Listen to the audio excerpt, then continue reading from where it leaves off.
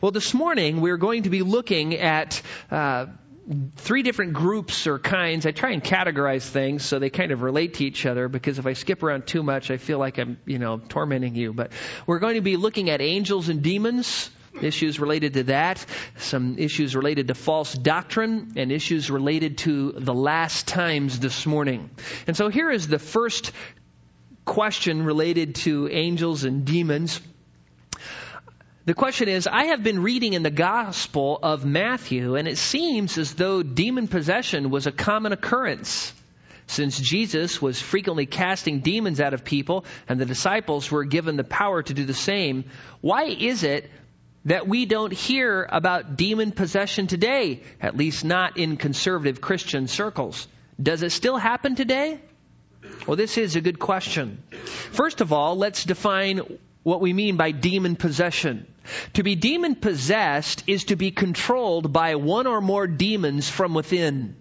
That's what demon possession is. The demon enters into an unbeliever and totally takes over the unbeliever from within, one or more demons.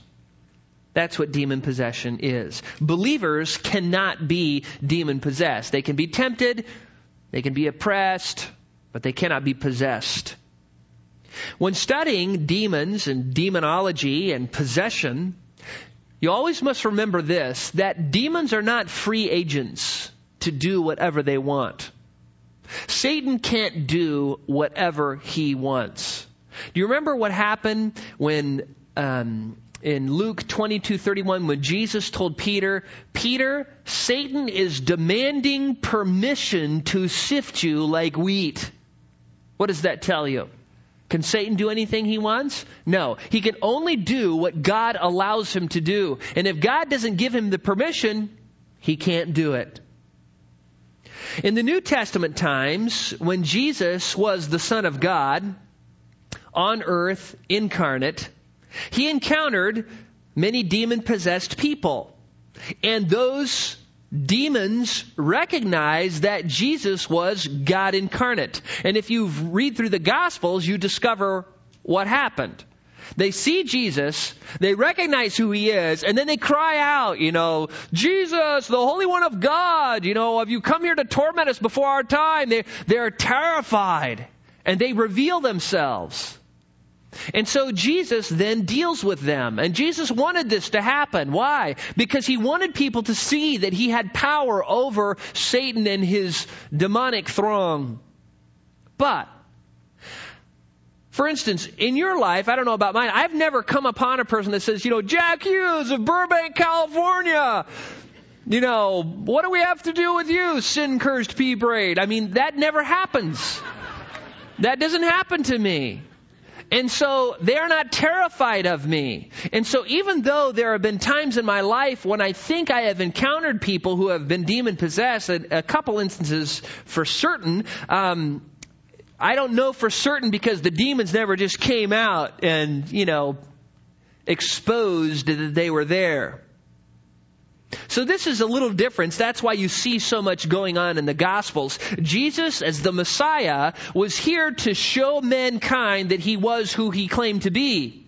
The Son of God and the Son of Man, the Messiah, the Christ.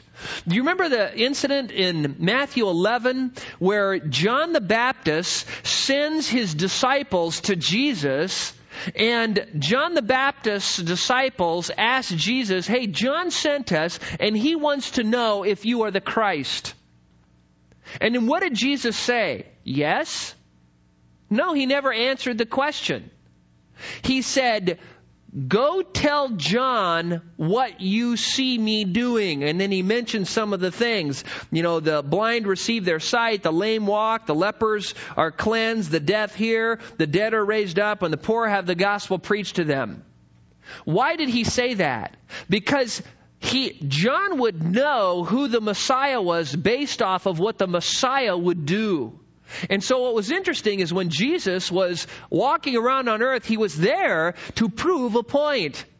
I am the Holy One of God, the Christ, the Messiah. Now, the last part of the question asks, does demon possession happen today? Well, sure it does. Of course it does. The problem is, is how do you know? Unless a demon reveals itself, how do you know the person just isn't sick? Or how do you know if they just aren't in rebellion? Or you don't know. See, unless the demons reveal themselves, you can guess. When you read through the Gospels, there's certain people who had different sicknesses and certain things that were wrong with them. And Jesus came up and He cast out a demon and they became well. And so those sicknesses were actually caused by demons. But Jesus was able to do that. We are not. Now, the last part of the question is, why don't you hear a lot about demon possession in conservative Christian circles? And there's several reasons for that. First, there is no way to positively identify if a person is demon possessed unless the demon comes out and says, hey, I'm a demon, I'm Legion, or whatever. I'm Apollyon or whatever. And so you don't know. But let's just say that happened. A demon came out. Then what would you do? Well, then you would have to try and deal with them by biblical means. And we're going to talk about that in a second. But usually demons want to deceive people. They don't want to be known. They don't want people to believe in them, so they don't reveal themselves. They want you to think that the only thing you deal with here on earth is other people. That there are no more intelligent beings besides you and other people. But we know from Ephesians chapter 6 that our battle as believers is against the world forces of darkness in the heavenly places. Remember, Ephesians 2:2 says that unbelievers who walk according to the prince of the power of the air, the spirit that is now working in the sons of disobedience. So we know that Satan is using all unbelievers. They are enslaved or held captive by him to do his will. And that they are deceived and deluded. And they don't know what's going on. They're just pawns of Satan. It doesn't mean they're all possessed, but they're all being used by Satan. All unbelievers are, in the words of Jesus, of their father the devil. They do the deeds of their father, speaking to the religious leaders. So Satan is the father of all unbelievers. He is the father of all of those who reject Christ. And he works in and through them to do his will. Now, another reason you don't hear much talk about demon possession in conservative Christian circles is that most conservative Christians want to distance themselves from certain groups that see demons in toasters and microwaves, in electric toothbrushes and transmissions. You've run into them. You know what I'm talking about. It's the people who, I think I've got a demon in my, microwave oven. Why is that? Well, there were some sparks and it shorted out and made a weird noise. Maybe it's just broken.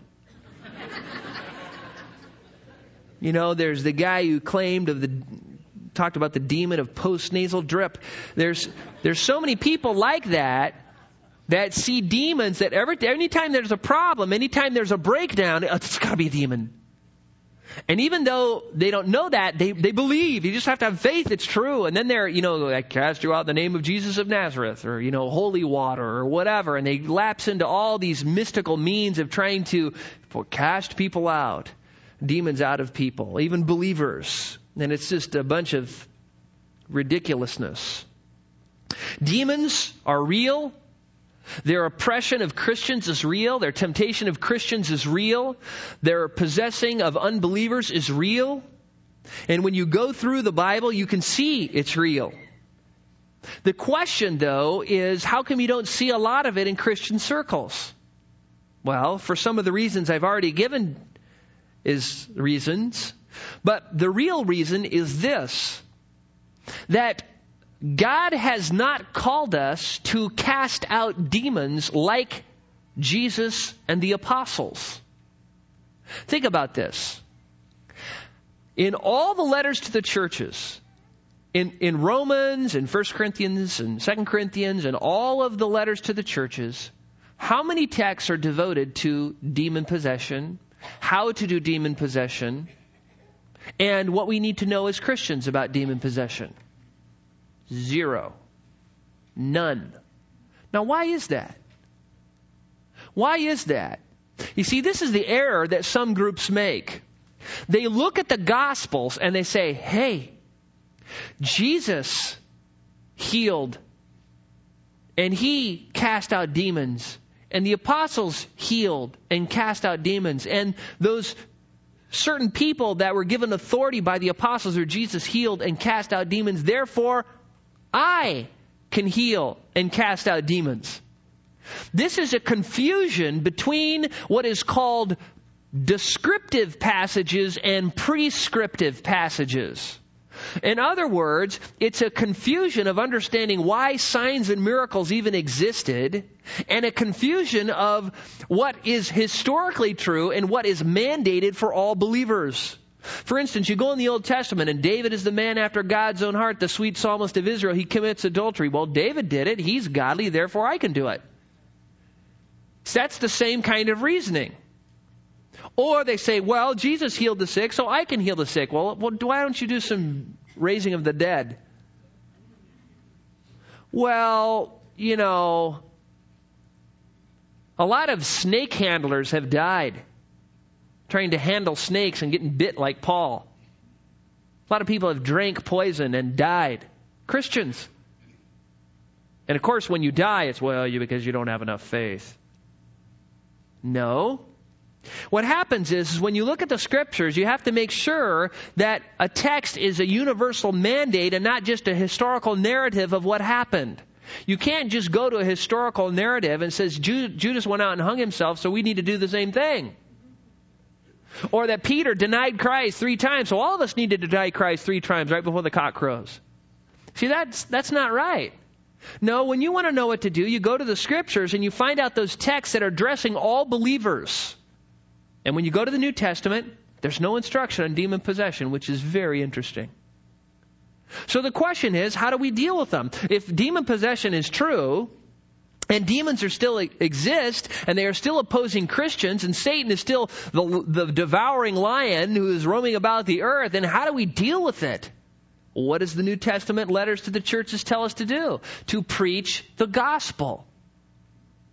Why is that? Because the gospel is the power of God for all those who are held captive by Satan to do his will. The gospel is what frees us from the bondage of sin and Satan. The gospel is what transfers us from the kingdom of darkness to the kingdom of light. The gospel is what causes us to receive Christ and the Holy Spirit within us. The gospel is the ultimate deliverance. I mean, even if you could go cast out a demon out of an unbeliever, they still wouldn't be saved. But the gospel does that and everything else. And that is why in all the letters to the churches, there's not a single mention of demon possession, but a constant effort to preach the gospel, teach the word. Why? Because it's through the word of God and through the preaching of the gospel that sinners who are children of Satan are released and freed. And then the Bible says that the evil one will not touch them, because greater is he that is in them than he that is in the world. And you have every resource after that point to resist every temptation that would ever come upon you. And so, as Christians, we know, because Ephesians 6 tells us that there is a battle raging. A lot of people think spiritual warfare is, trying to nullify generational curses and, demonic strongholds and doing all this, hocus pocus stuff, holy water and, saying prayers to Satan. You read these books out today, pray out loud to Satan. It's like, oh man, when are you ever supposed to pray to Satan? And all of these things are methods to try and get the church to adopt all these things, to try and deal with things. Just preach the gospel. It's the power of God for all who believe. The gospel is the gospel. That's what frees people from the kingdom of darkness. The gospel. And that's why we were told to preach the gospel. So, when you come into conservative churches and you don't hear anything about demon possession, it's because the Bible doesn't say us to pay any attention to that, just to acknowledge it's true, that our battle is not against flesh and blood, but against the world forces of darkness in the heavenly places. And doing spiritual warfare is not, being a specialized person who has learned how to, wrangle and arm wrestle demons down or whatever. Doing spiritual warfare is just obeying God and the power of the Spirit as a normal Christian every day. Every day that you are living on this planet as a believer empowered by the Holy Spirit, you are doing spiritual warfare. It doesn't say our battle might be or sometimes is. You are always in a battle. The question is, are you losing or winning? That's it. So hopefully that answers the question. Some of these questions kind of make me excited. All right. I'd tell you why, but we don't have enough time. I'll tell you why in short. I've seen people destroyed by people who have taught them so much false doctrine. They've come into my office thinking they're full of demons. Okay. If there is no sin in heaven, here's a whole different question. Just totally relax now. We're in a different universe. If there is no sin in heaven, and here's two verses, Revelation 21:4 and 22:15. We'll look at them in a minute. And Satan has sinned from the beginning, 1 John 3:8. How did Satan reside in heaven? Isaiah 14. Now, I like that question. Good. It's even got Bible verses attached. Okay, here we go. First, let me just read to you real quick Revelation 21:4 and 22:15. Revelation 21:4, speaking of the New Jerusalem, the holy city of God, says, and he will wipe away every tear from their eyes, and there will no longer be any death, and there will no longer be any mourning or crying or pain, and the first things have been passed away. And even though it doesn't specifically say there's no more sin in heaven, it clearly implies that. A more specific verse, Revelation 22:15, speaking of the contrast between those who enter the New Jerusalem and those who never enter because they are judged and cast into hell, says this: outside are the dogs and the sorcerers and the immoral persons and the murderers and the idolaters and everyone who loves and practices lying. And the point is clear there that inside the New Jerusalem there is no sin. Okay. The question then is we know that Satan has sinned from the beginning, 1 John 3:8, which says Satan has sinned from the beginning. Not only the beginning of his rebellion against God, but the beginning of time as we see him in the garden deceiving Eve. And so the logical question is this: how did Satan, or does Satan, reside in heaven? And then they quote Isaiah 14, which we'll look at next. If there's no sin in heaven. Well, let's go to Isaiah 14. Isaiah 14.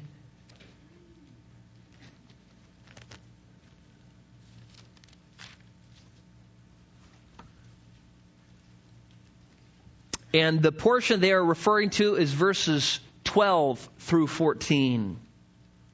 But first of all, you need to know this. Isaiah 14, 12 through 14 does not refer to Satan. It refers to the king of Babylon. It is commonly believed that portions of both Ezekiel 28 and Isaiah 14 refer directly to Satan, almost like prophecies or historical narratives of what has happened to Satan. And many of us have been brought up in churches and taught that. I mean, how many people have been taught about the 5 I wills of Satan? Or that, he was wise and he was in the Garden of Eden and he's been cast down to earth and now he's confined to earth. And we've been taught all that from Isaiah 14 and Ezekiel 28. The fact is, though, that the text is not talking about Satan. If you look at the text, you will see in verses 1 through 3 that what Isaiah is talking about is their return from captivity. Now, they haven't even gone to Babylon yet to be captives. But right after Isaiah gets through prophesying, then Nebuchadnezzar comes in, takes the Israelites captive, and so he's speaking of their return from captivity in verses 1 through 3, something that hasn't even taken place yet because they haven't even been captive, let alone return.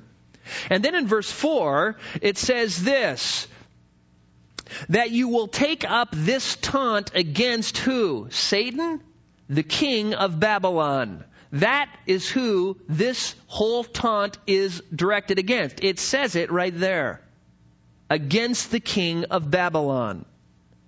And if you look at verse 16, in the middle of the verse, it talks about, is this the man who made the earth tremble? Who? The king of Babylon. If you look at the end of the taunt, verse 22, and will cut off from Babylon name and survivors. So, whenever you have a passage and the stream is flowing this way, before your passage, and that way after your passage is flowing the same way in your passage. Now, you can't say, well, it's talking about the king of Babylon up into verse 11, and now in verse 12 it's going to switch to Satan, and then in verse 14 it's going to switch back. There is no reason to believe that. Look at verse 12. Now, this is what most people have learned. They've been brought to this passage. The context has been totally ignored, and then they read verse 12. How you have fallen from heaven, O star of the morning, son of the dawn. Now, that phrase, O star of the morning, is translated in the King James version, Lucifer. And this is the only place in the Bible where star of the morning is used in reference, I think, to anyone other than Jesus Christ, who is also the star of the morning.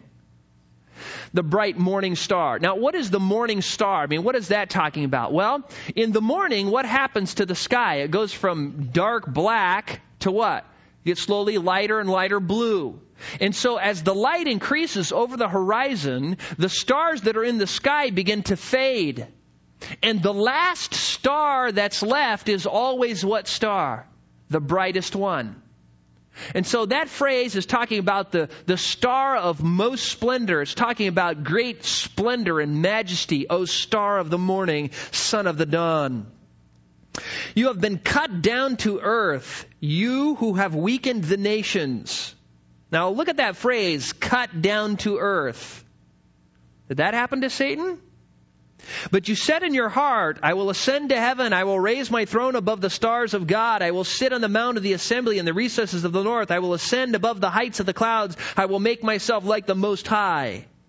Now, most people come to that passage and go, well, that's referring to Satan. Well, how do you know that? Well, it is. Look at it. I mean, I will ascend to heaven. Well, what about the context, which tells you it's the king of Babylon? It's the man. It's Babylon. Context rules in interpretation. It rules in interpretation. There is no grammatical break. Like, for instance, why don't you include verse 11 as referring to Satan? Your pomp and the music of your harps have brought you down to Sheol. Maggots are spread as your bed beneath you, and worms are your covering. Or why not 10? And they all respond and say to you, even you have made weak as we, and have become like us. Or why not verse 15? Nevertheless, you'll be thrust down to Sheol, the recesses of the pit. Or why not verse 16? You see, we'll gaze at you. See, there's no reason to just take certain verses out of a passage that's all the same taunt and then say, well, this is all referring to Satan, just this part here. The context won't bear it, and good hermeneutics won't bear it, or Bible study principles. Then you get into the problem of saying if this is talking about what happened to Satan, then it's a historical narrative. The problem is the passage is a prophecy. So you have a passage that's both a historical narrative and a prophecy at the same time. If you say, well, it's talking about the king of Babylon and Satan, then you have to turn the king of Babylon into a type. The problem is with types, there's always the type first and the antitype in the future. But in this case, the antitype already happened and the type happens later. Not only that, all types refer to Jesus, unless this is a type. And so it just causes all sorts of problems. So, why I go into this detail is because many have believed this is referring to Satan, but I don't think it is. I don't think the context bears it. I don't think hermeneutics allows you to do it. But it is true that Satan has access to heaven. So that part is true. And let me show you how that is.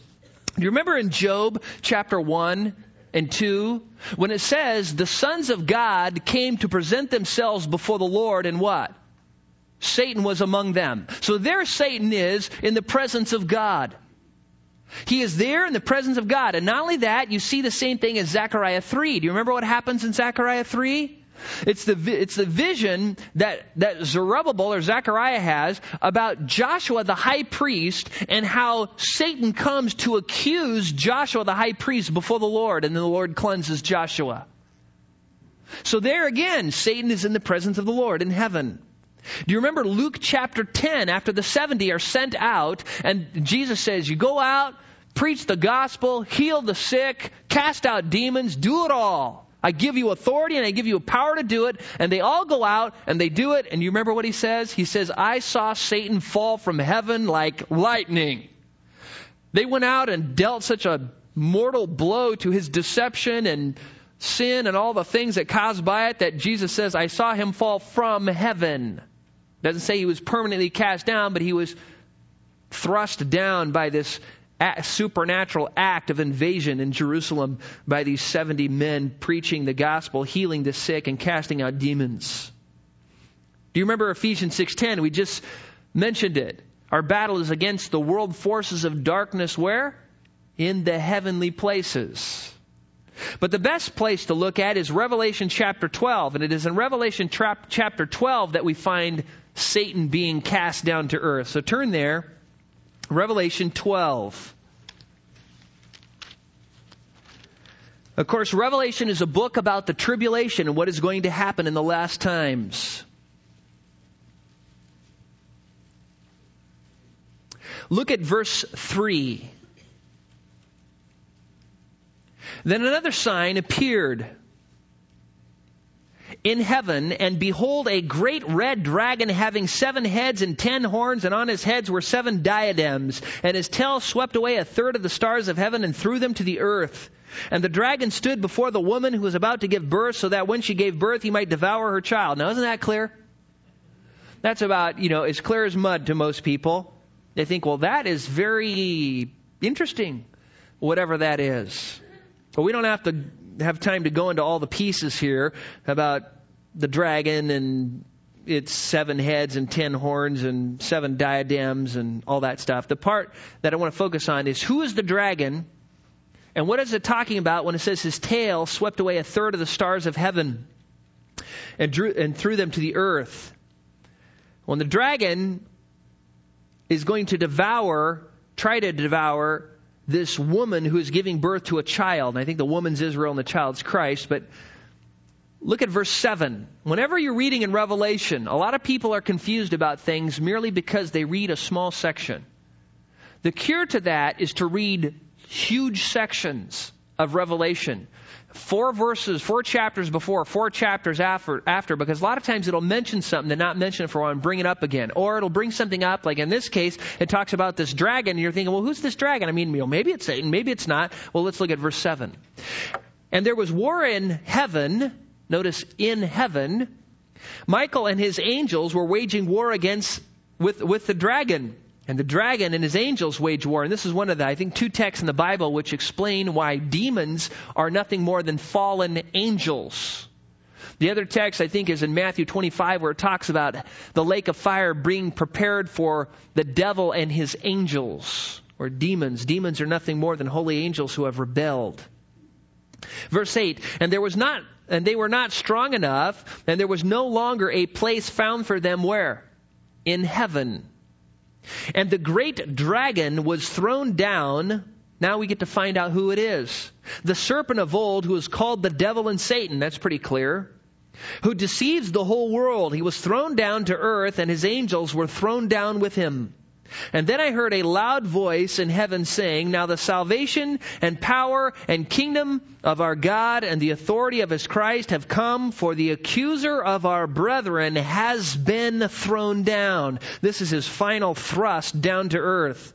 He who accuses them before our God day and night. And they overcame him, speaking of the believers, because of the blood of the Lamb and because of the word of their testimony, and they did not love their life even when faced with death. Now, the whole point here is this. Satan, we see in Job, in Zechariah, in Luke, in Ephesians 6, and here in Revelation 12, has had access to heaven, but at this point, he is cast down to earth. And he has been at a point, he's been cast down to earth. This is permanent. For this reason, look at verse 12. For this reason, because he has been cast down to earth, rejoice, O heavens, and you who dwell in them. Be glad he's not hanging around here anymore. Woe to the earth and the sea, because the devil has come down to you, having great wrath, knowing that he has only a short time. Speaking of his short time, he knows the tribulation has happened. He has a short time before he gets confined for 1,000 years. And so this is the text where Satan is cast down to earth. So now, back to the question. Why do Revelations 21 and 22 say that there's no sin in heaven? It's because Satan isn't there. He isn't there in Revelation 21 and 22. Well, where is he? Well, look at Revelation 20. Turn there.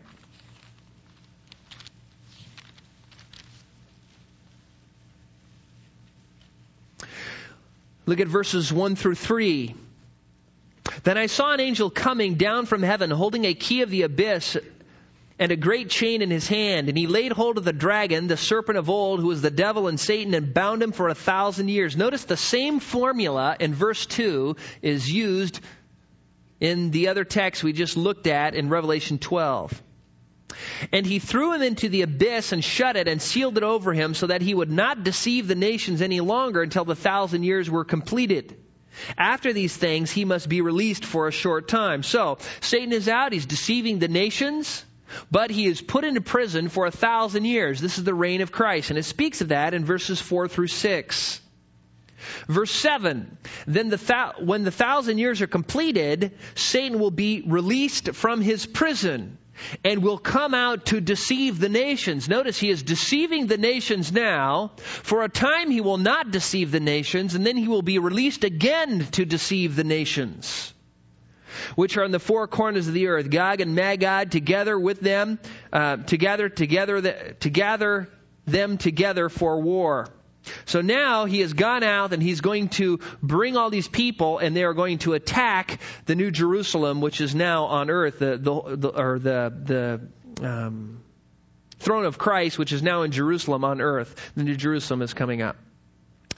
And then it says, verse 9, and they came up on the broad plain of the earth and surrounded the camp and the saints and the beloved city, this is Jerusalem, and fire came down from heaven and devoured them. And the devil who was deceived was thrown into the lake of fire and brimstone, where the beast and the false prophet are also, and they will be tormented day and night forever and ever. And then verses 11 through 15, it talks about the great white throne judgment, where all unbelievers are dealt with and cast into the lake of fire. And so now, here you are.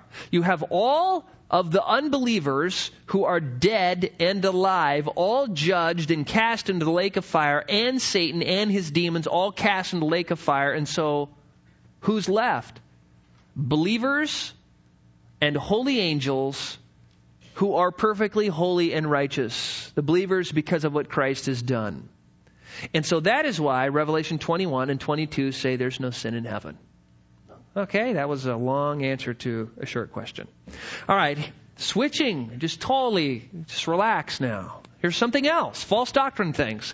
Here's a question. As a matter of fact, there was quite a few questions on this, and so I wanted to make sure I got this answered. Why is the Catholic Church so powerful worldwide when it has false teaching? Why do so many people believe in the false teachings of the Roman Catholic Church? Please explain this to me. The Roman Catholic religion is so man-made. Why do so many people belong to this false teaching? First of all, not everything the Roman Catholic teaches is false. You need to understand that. The reason so many people believe in Roman Catholicism is the same reason many of you believe what you do. You've been raised in a family. You've been taught the Bible is the authority and the Word of God. You've been taught over and over again over a long period of time that, what we teach here is true, and you believe it. Same thing in the Roman Catholic Church. They grow up, they go to catechism, they go through all the things, they believe it's true because they're told that. That's it. So, that's kind of a general answer. But let me ask you this. What would convince a Roman Catholic to reject what Roman Catholics believe?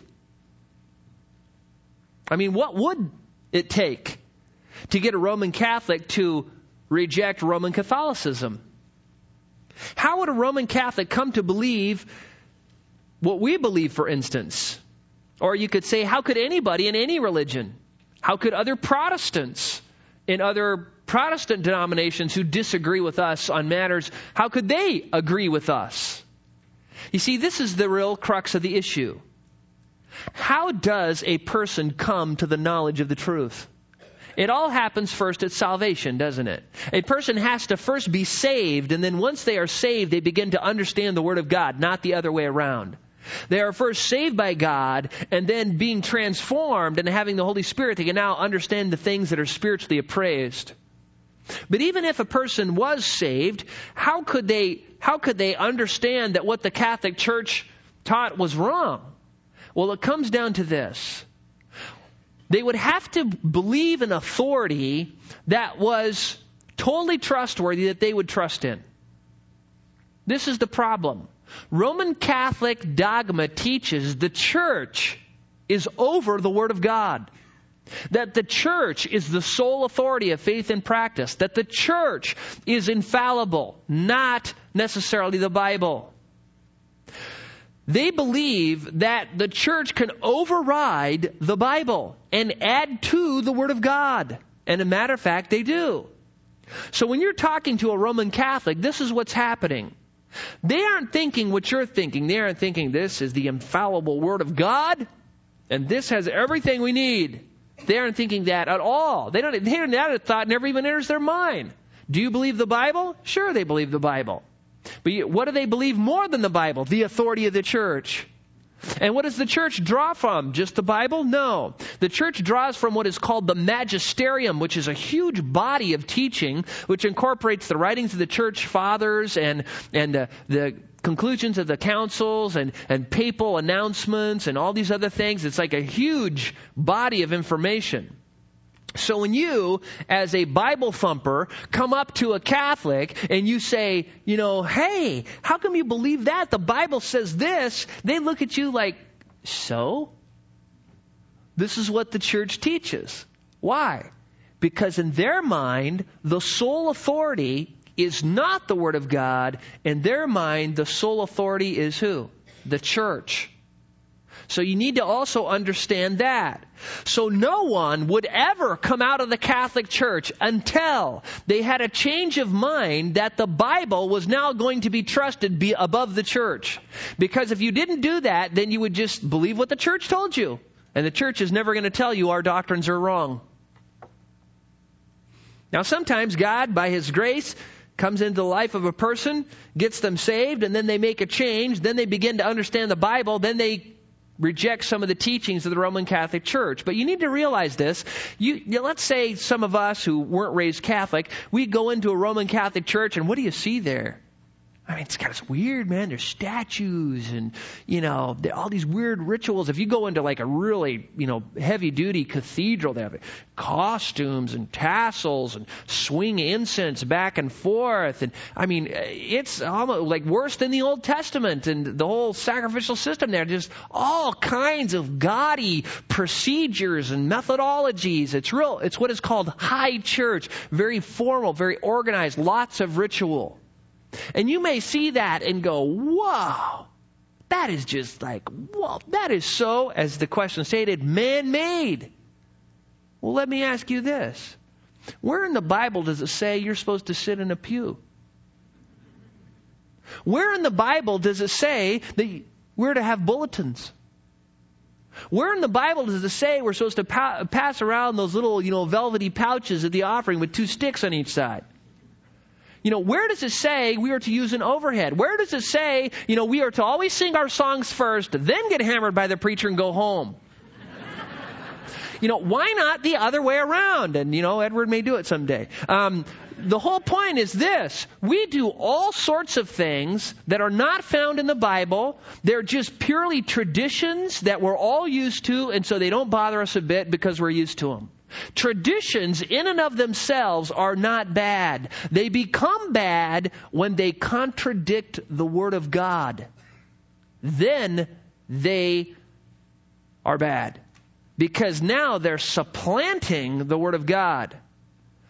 Now this is what happens though in Catholicism, which is very subtle and which really confuses a lot of Protestants. You're talking to somebody who's a Roman Catholic, and you've heard me preach, you've gone to Dave's disciple or evangelism class or whatever, and you know that the gospel, as Paul says, is Christ died on the cross, was buried and rose again the 3rd day, and all the things related to that, and that's kind of the gospel message. And so you say, hey, do you believe in Jesus?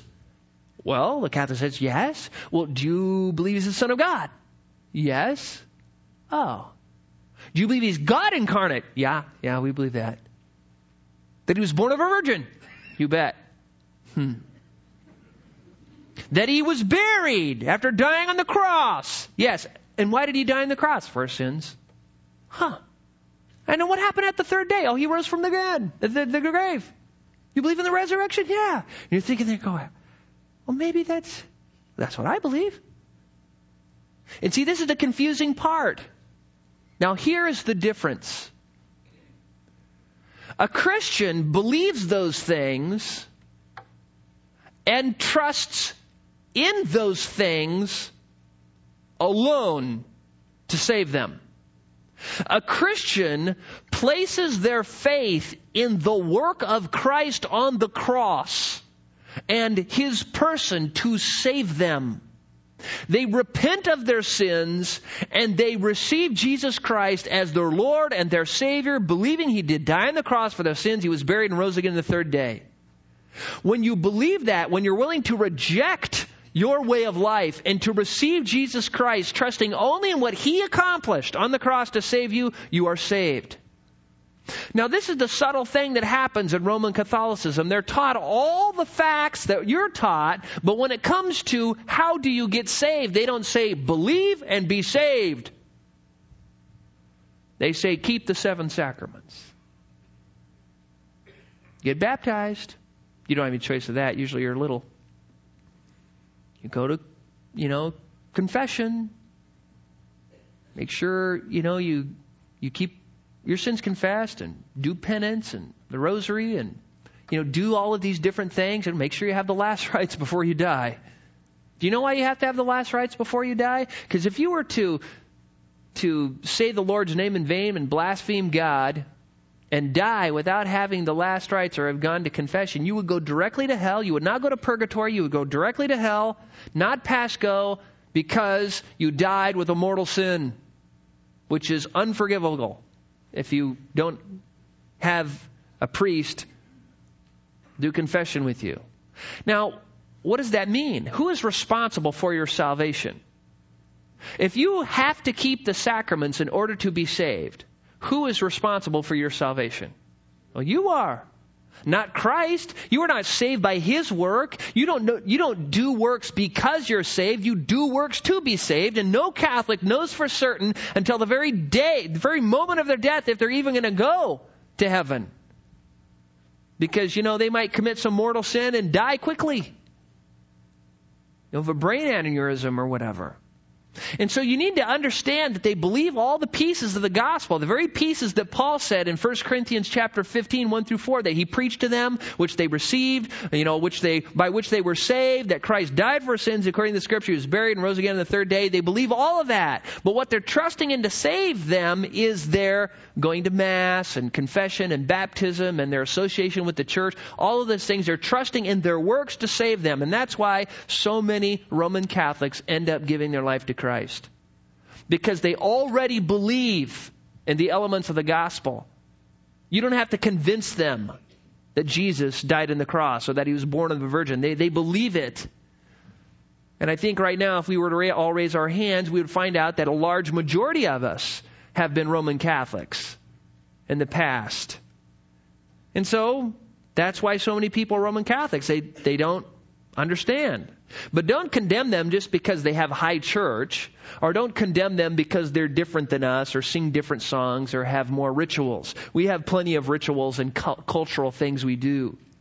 The real error in the movement is that they give people the gospel but tell them to trust in the sacraments. So the gospel is something you just understand and believe intellectually. It's not something you trust in totally to save you. Okay, here's a question that will illustrate the question we just did. Here's the question. Did Jesus have blood brothers and sisters? Did Mary have other children? See, this is the question. Now, we have a question like that, and here it is. You come up to a Roman Catholic and you say, did they? Well, they've been taught by the church in what is called the perpetual virginity of Mary. In other words, that Mary has remained a virgin. She's still a virgin to this day. As a matter of fact, Mary is becoming more and more worshipped in the Catholic Church until I think an article in Time magazine that I have in my office said that there's something like 12 million plus Catholics who believe that you have to go through Mary or you can't get to heaven. She is now being seen as co-redemptor with Christ. As a matter of fact, you can even get to heaven just through Mary in some circles. But the question is this: did she have other children? Well, if you believe the church, the answer is no. If you believe the Bible, the answer is yes, sure. If you were to turn to Matthew chapter 12, you can turn there.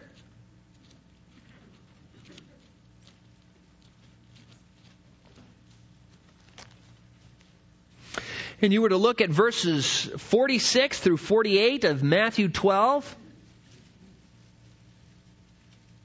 It says, "And while he was still speaking to the crowds, behold, his mother and brothers were standing outside seeking to speak with him. Someone said to him, 'Behold, your mother and your brothers are standing outside seeking to speak to you.'" So what happened there? His mothers and his brothers came and wanted to speak to him. Turn over to Matthew 13, verse 55. Jesus is now visiting Nazareth. He's teaching. They're rejecting him. And this is what their comment is in verse 55. "Is not this the carpenter's son?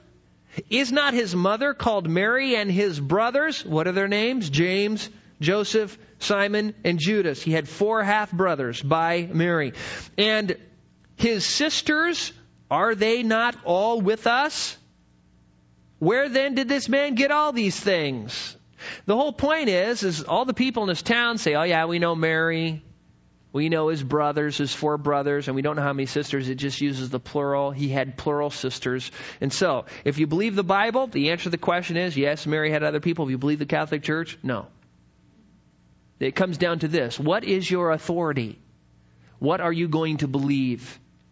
The church or the Word of God? Okay, now switching to some last time things that are kind of fun. This is a great question here. This one comes up frequently. Romans 11:26, you can turn to Romans 11:26, says, all Israel will be saved. And the person asked this question: do the Jews not have to accept the Messiah as Savior? Or will they automatically be saved at that time? Well, here in Romans 11, what you need to understand is the whole chapter is basically saying, listen, God has not rejected Israel forever. Sure, they've rejected Him, but He is going to save them. And Paul begins to encourage them. Look at verse 5. In the same way, then, there has also come to be at present time a remnant according to God's gracious choice. Now, the problem is in verse 26 it says all Israel will be saved. And sometimes the word all might mean a specific group. In other words, all doesn't have to mean all, every, each. You know, let's say there was a huge semi full of marbles driving down the freeway, and it jackknifed and all those marbles fell on the freeway. And you just happened to be one of the cars who was sitting there right behind the truck. And you called somebody in your cell phone and said, man, there are marbles all over the freeway. Well, does that mean over every single inch? No. What you're saying is they're over most places in this specific area. So sometimes all can mean all, every, each, and sometimes it can mean a specific group. So, if you look at this verse where it says all Israel will be saved, you have to ask yourself, is there anything in the context which tells us that the all is a subcategory, a specific group? And you look at verse 5 and you say, there, it's a remnant. The problem is, as Paul says, at the present time. So at the present time Paul was writing, there was a remnant of believing Jews. So you can't say that works. You could look at verse 7. What then? What Israel was seeking, it is not obtained, but those who were chosen obtained it, and the rest were hardened. Here, it seems to say that Israel was seeking God and salvation, but didn't obtain it because they rejected Christ. But those who were chosen obtained it, and that could be the remnant of Jews and mostly Gentiles. The rest were hardened. So you look at this and you think, okay, so from the preceding context, we could say that it's not really clear that this all means just some of a specific group, like the remnant or whatever. Now you look at verses 25, and then we're going to read down through verse 29. We'll kind of see the near context before and after, and then we'll get to really answering the question. Look at verse 25. For I do not want you, brethren, to be uninformed of this mystery, and this is something new, so that you will not be wise in your own estimation, that a partial hardening has happened to Israel until the fullness of Gentiles has come in. Now let's just stop there for a second. What does he talk about, this partial hardening? In other words, it's not a full hardening. Why? Because he said in verse 5 that there was a remnant of Jews according to God's choice at that time who were saved. Partial hardening. And then he uses this very key phrase, until the fullness of the Gentiles has come in. What's that? Well, remember, throughout history, there was a time when the Jews were kind of in control, but then there became the time of the Gentiles.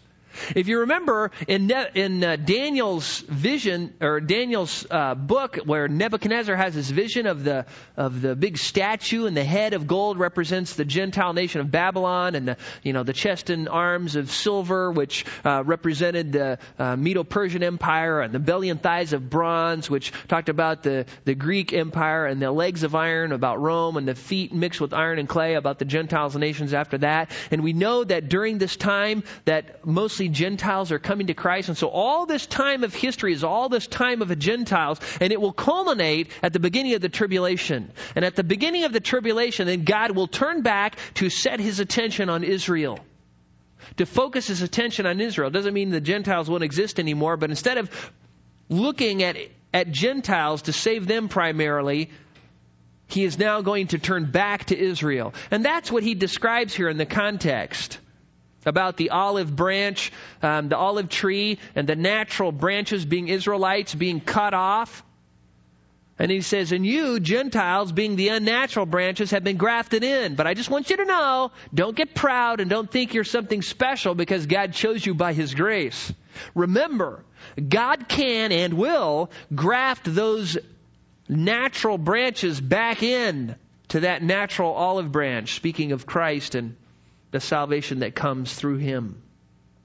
So, verse 26 comes our verse. So after the fullness of the Gentiles has come in, and so at that time, after that time, all Israel will be saved, just as it is written. The deliverer will come from Zion. He will remove ungodliness from Jacob. Now, notice what's happening here. Here we are told that a hardening has happened until a specific time, the end of the age of the Gentiles, which is at the beginning of the tribulation. Then it says all Israel will be saved, and then it gives a time reference when the deliverer comes back to Zion. And the deliverer, when he comes back to Zion, or comes from Zion to rule the earth, will remove ungodliness from Jacob. That is, he will wipe out all the ungodly from Jacob, another name for Israel, so that there are only believing Israelites, so all will be saved. Now the text that helps us see this pretty clearly is in Zechariah 14. Now, 13. Go to Zechariah 13. Zechariah is a book towards the end of the Old Testament, and it's got many prophecies about Christ, and this helps us understand better what is going to happen. Now, let me just give you a survey of the last three chapters. Chapter 12 is talking about an attack on Jerusalem. Chapter 13 is talking about how God is going to expose false prophets, and that even though Christ will be struck when he returns again, the remnant will be saved. And then in chapter 14, Jesus returns to the Mount of Olives to rule and reign on earth for 1,000 years, as we've already read from Revelation. Now look at verse 13, or chapter 13, verse 7 of Zechariah. Now, you're going to notice that there is a verse here you're familiar with. It's in the middle of verse 7. It's quoted in Matthew 26:31 and Mark 14:27. But here's the whole thing. Awake, O sword, against my shepherd, against the man, my associate, declares the Lord of hosts. Now, this is God calling somebody else his partner. Speaking of Christ. And here is the scripture that's spoken of Christ. Strike the shepherd that the sheep may be scattered, and I will turn my hand against the little ones. And it will come about in the land, declares the Lord. Now listen to this. Speaking to Jerusalem, about the Jews in the area of Jerusalem, declares the Lord, it'll come back in the land of Israel, that 2 parts in it will be cut off and perish. Isn't that exactly what we read in Romans chapter 11, verse 26? And God will remove evil from Jacob. And then there's a third left. Look at verse 9. And I will bring the third part through the fire, refine them as silver is refined, and test them as gold is tested, and they will call on my name, and I will answer them, and I will say, they are my people, and they will say, the Lord is my God. So what am I saying here? That when Jesus comes back to earth, all the wicked, as in the prophecy or the parable of the sheep and goats in Matthew 25, all the wicked are destroyed. And so that the only Jews who are left are Jewish believers, and all of those people will be saved. Now, just for something interesting, if you look at chapter 14 of Zechariah, it says, behold, the day is coming for the Lord when the spoil taken from you will be divided among you. And I will gather together all the nations and judge them in battle. And then look at verse 3. Then the Lord will go forth and fight against those nations as when he fights on the day of battle. And in that day his feet will stand on the Mount of Olives, which is in front of Jerusalem and on the east. And then he goes down. Jesus says when he comes back to the Mount of Olives, which is the highest mountain in the area of Jerusalem. Jerusalem is built on a mountain, but the Mount of Olives is a little bit higher to the east. Now what is neat about that is turn to Acts 1. This is all free. Turn to Acts 1. And this is Luke's account of Jesus' ascension right before he goes up into heaven. In verse 9, it says this, and after he had said these things, that they would be his witnesses, he was lifted up while they were looking on, and a cloud received him out of their sight. And as they were gazing intently into the sky, while he was going, behold, 2 men in white clothing stood beside him, and they also said, Men of Galilee, why do you stand looking into the sky? Now, this is an interesting question. You know, how often do you see somebody just slowly lift off and go up into the sky? I mean, that's a jaw dropper. And so they're watching Jesus go up into the sky, into the clouds, and disappear. And they're standing there with their mouths open. And the angels go, what are you doing? Now notice what they say in verse 11. Why do you stand looking into the sky? This Jesus who has been taken up from you into heaven will come in just the same way as you have watched him go into heaven. How is that? He will come from the clouds, visibly in the sight of men, to earth. The question is, where? Look at verse 12. Then they returned to Jerusalem from the mount called Olivet. That's exactly what Zechariah 14 says. He will return to the Mount of Olives. So, that's the answer to that question. Now, one more little related one, which is real quick, and we'll end. Who will be in the millennium? Who will be in the millennium? Well, let's talk about mortals in the millennium. This is what will happen. We've just learned that when Jesus comes back, what happens? All the unbelievers are slain.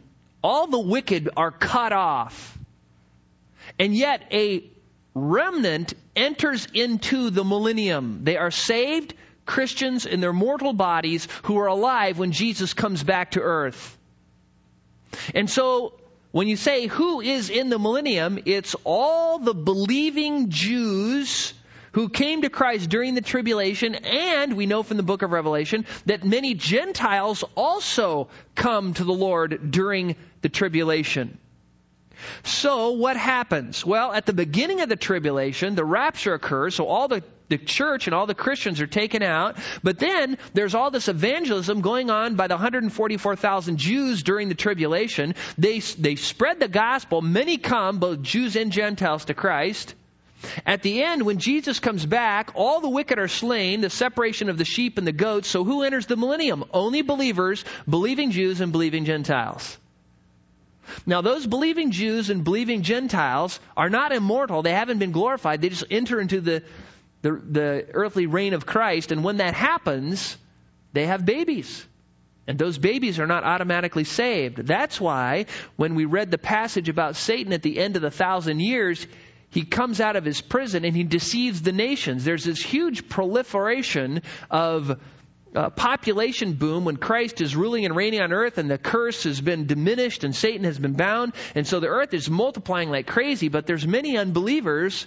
And when when Satan is released, they rebel against Christ and his saints, and God destroys them. So that's who the mortals are. But the immortals are angels, and I don't know if we'll be able to see them or not. Christ and believers who will rule and reign with Christ for 1,000 years. It says that in Timothy. It says that at the end of the book of Revelation, that we will rule and reign with Christ for 1,000 years. So that's who will be in the millennium. Let's pray. Father, we are grateful to have your word. And Father, I know there's a lot of things we could have talked about, even related to these issues. Father, we know that your word has the answers for us. And Father, I just pray that those who are hoping to have their questions answered would not feel gypped or, Father, just neglected. And I pray that they would have the courage to just approach one of the elders or one of the pastors, or maybe come to the basic Bible doctrine class so they could ask those questions they have. And Father, just have more understanding of your word and who you are and what you have done and what your will is for us, that we might give you more glory and honor and praise. We thank you for all this in Christ's name. Amen.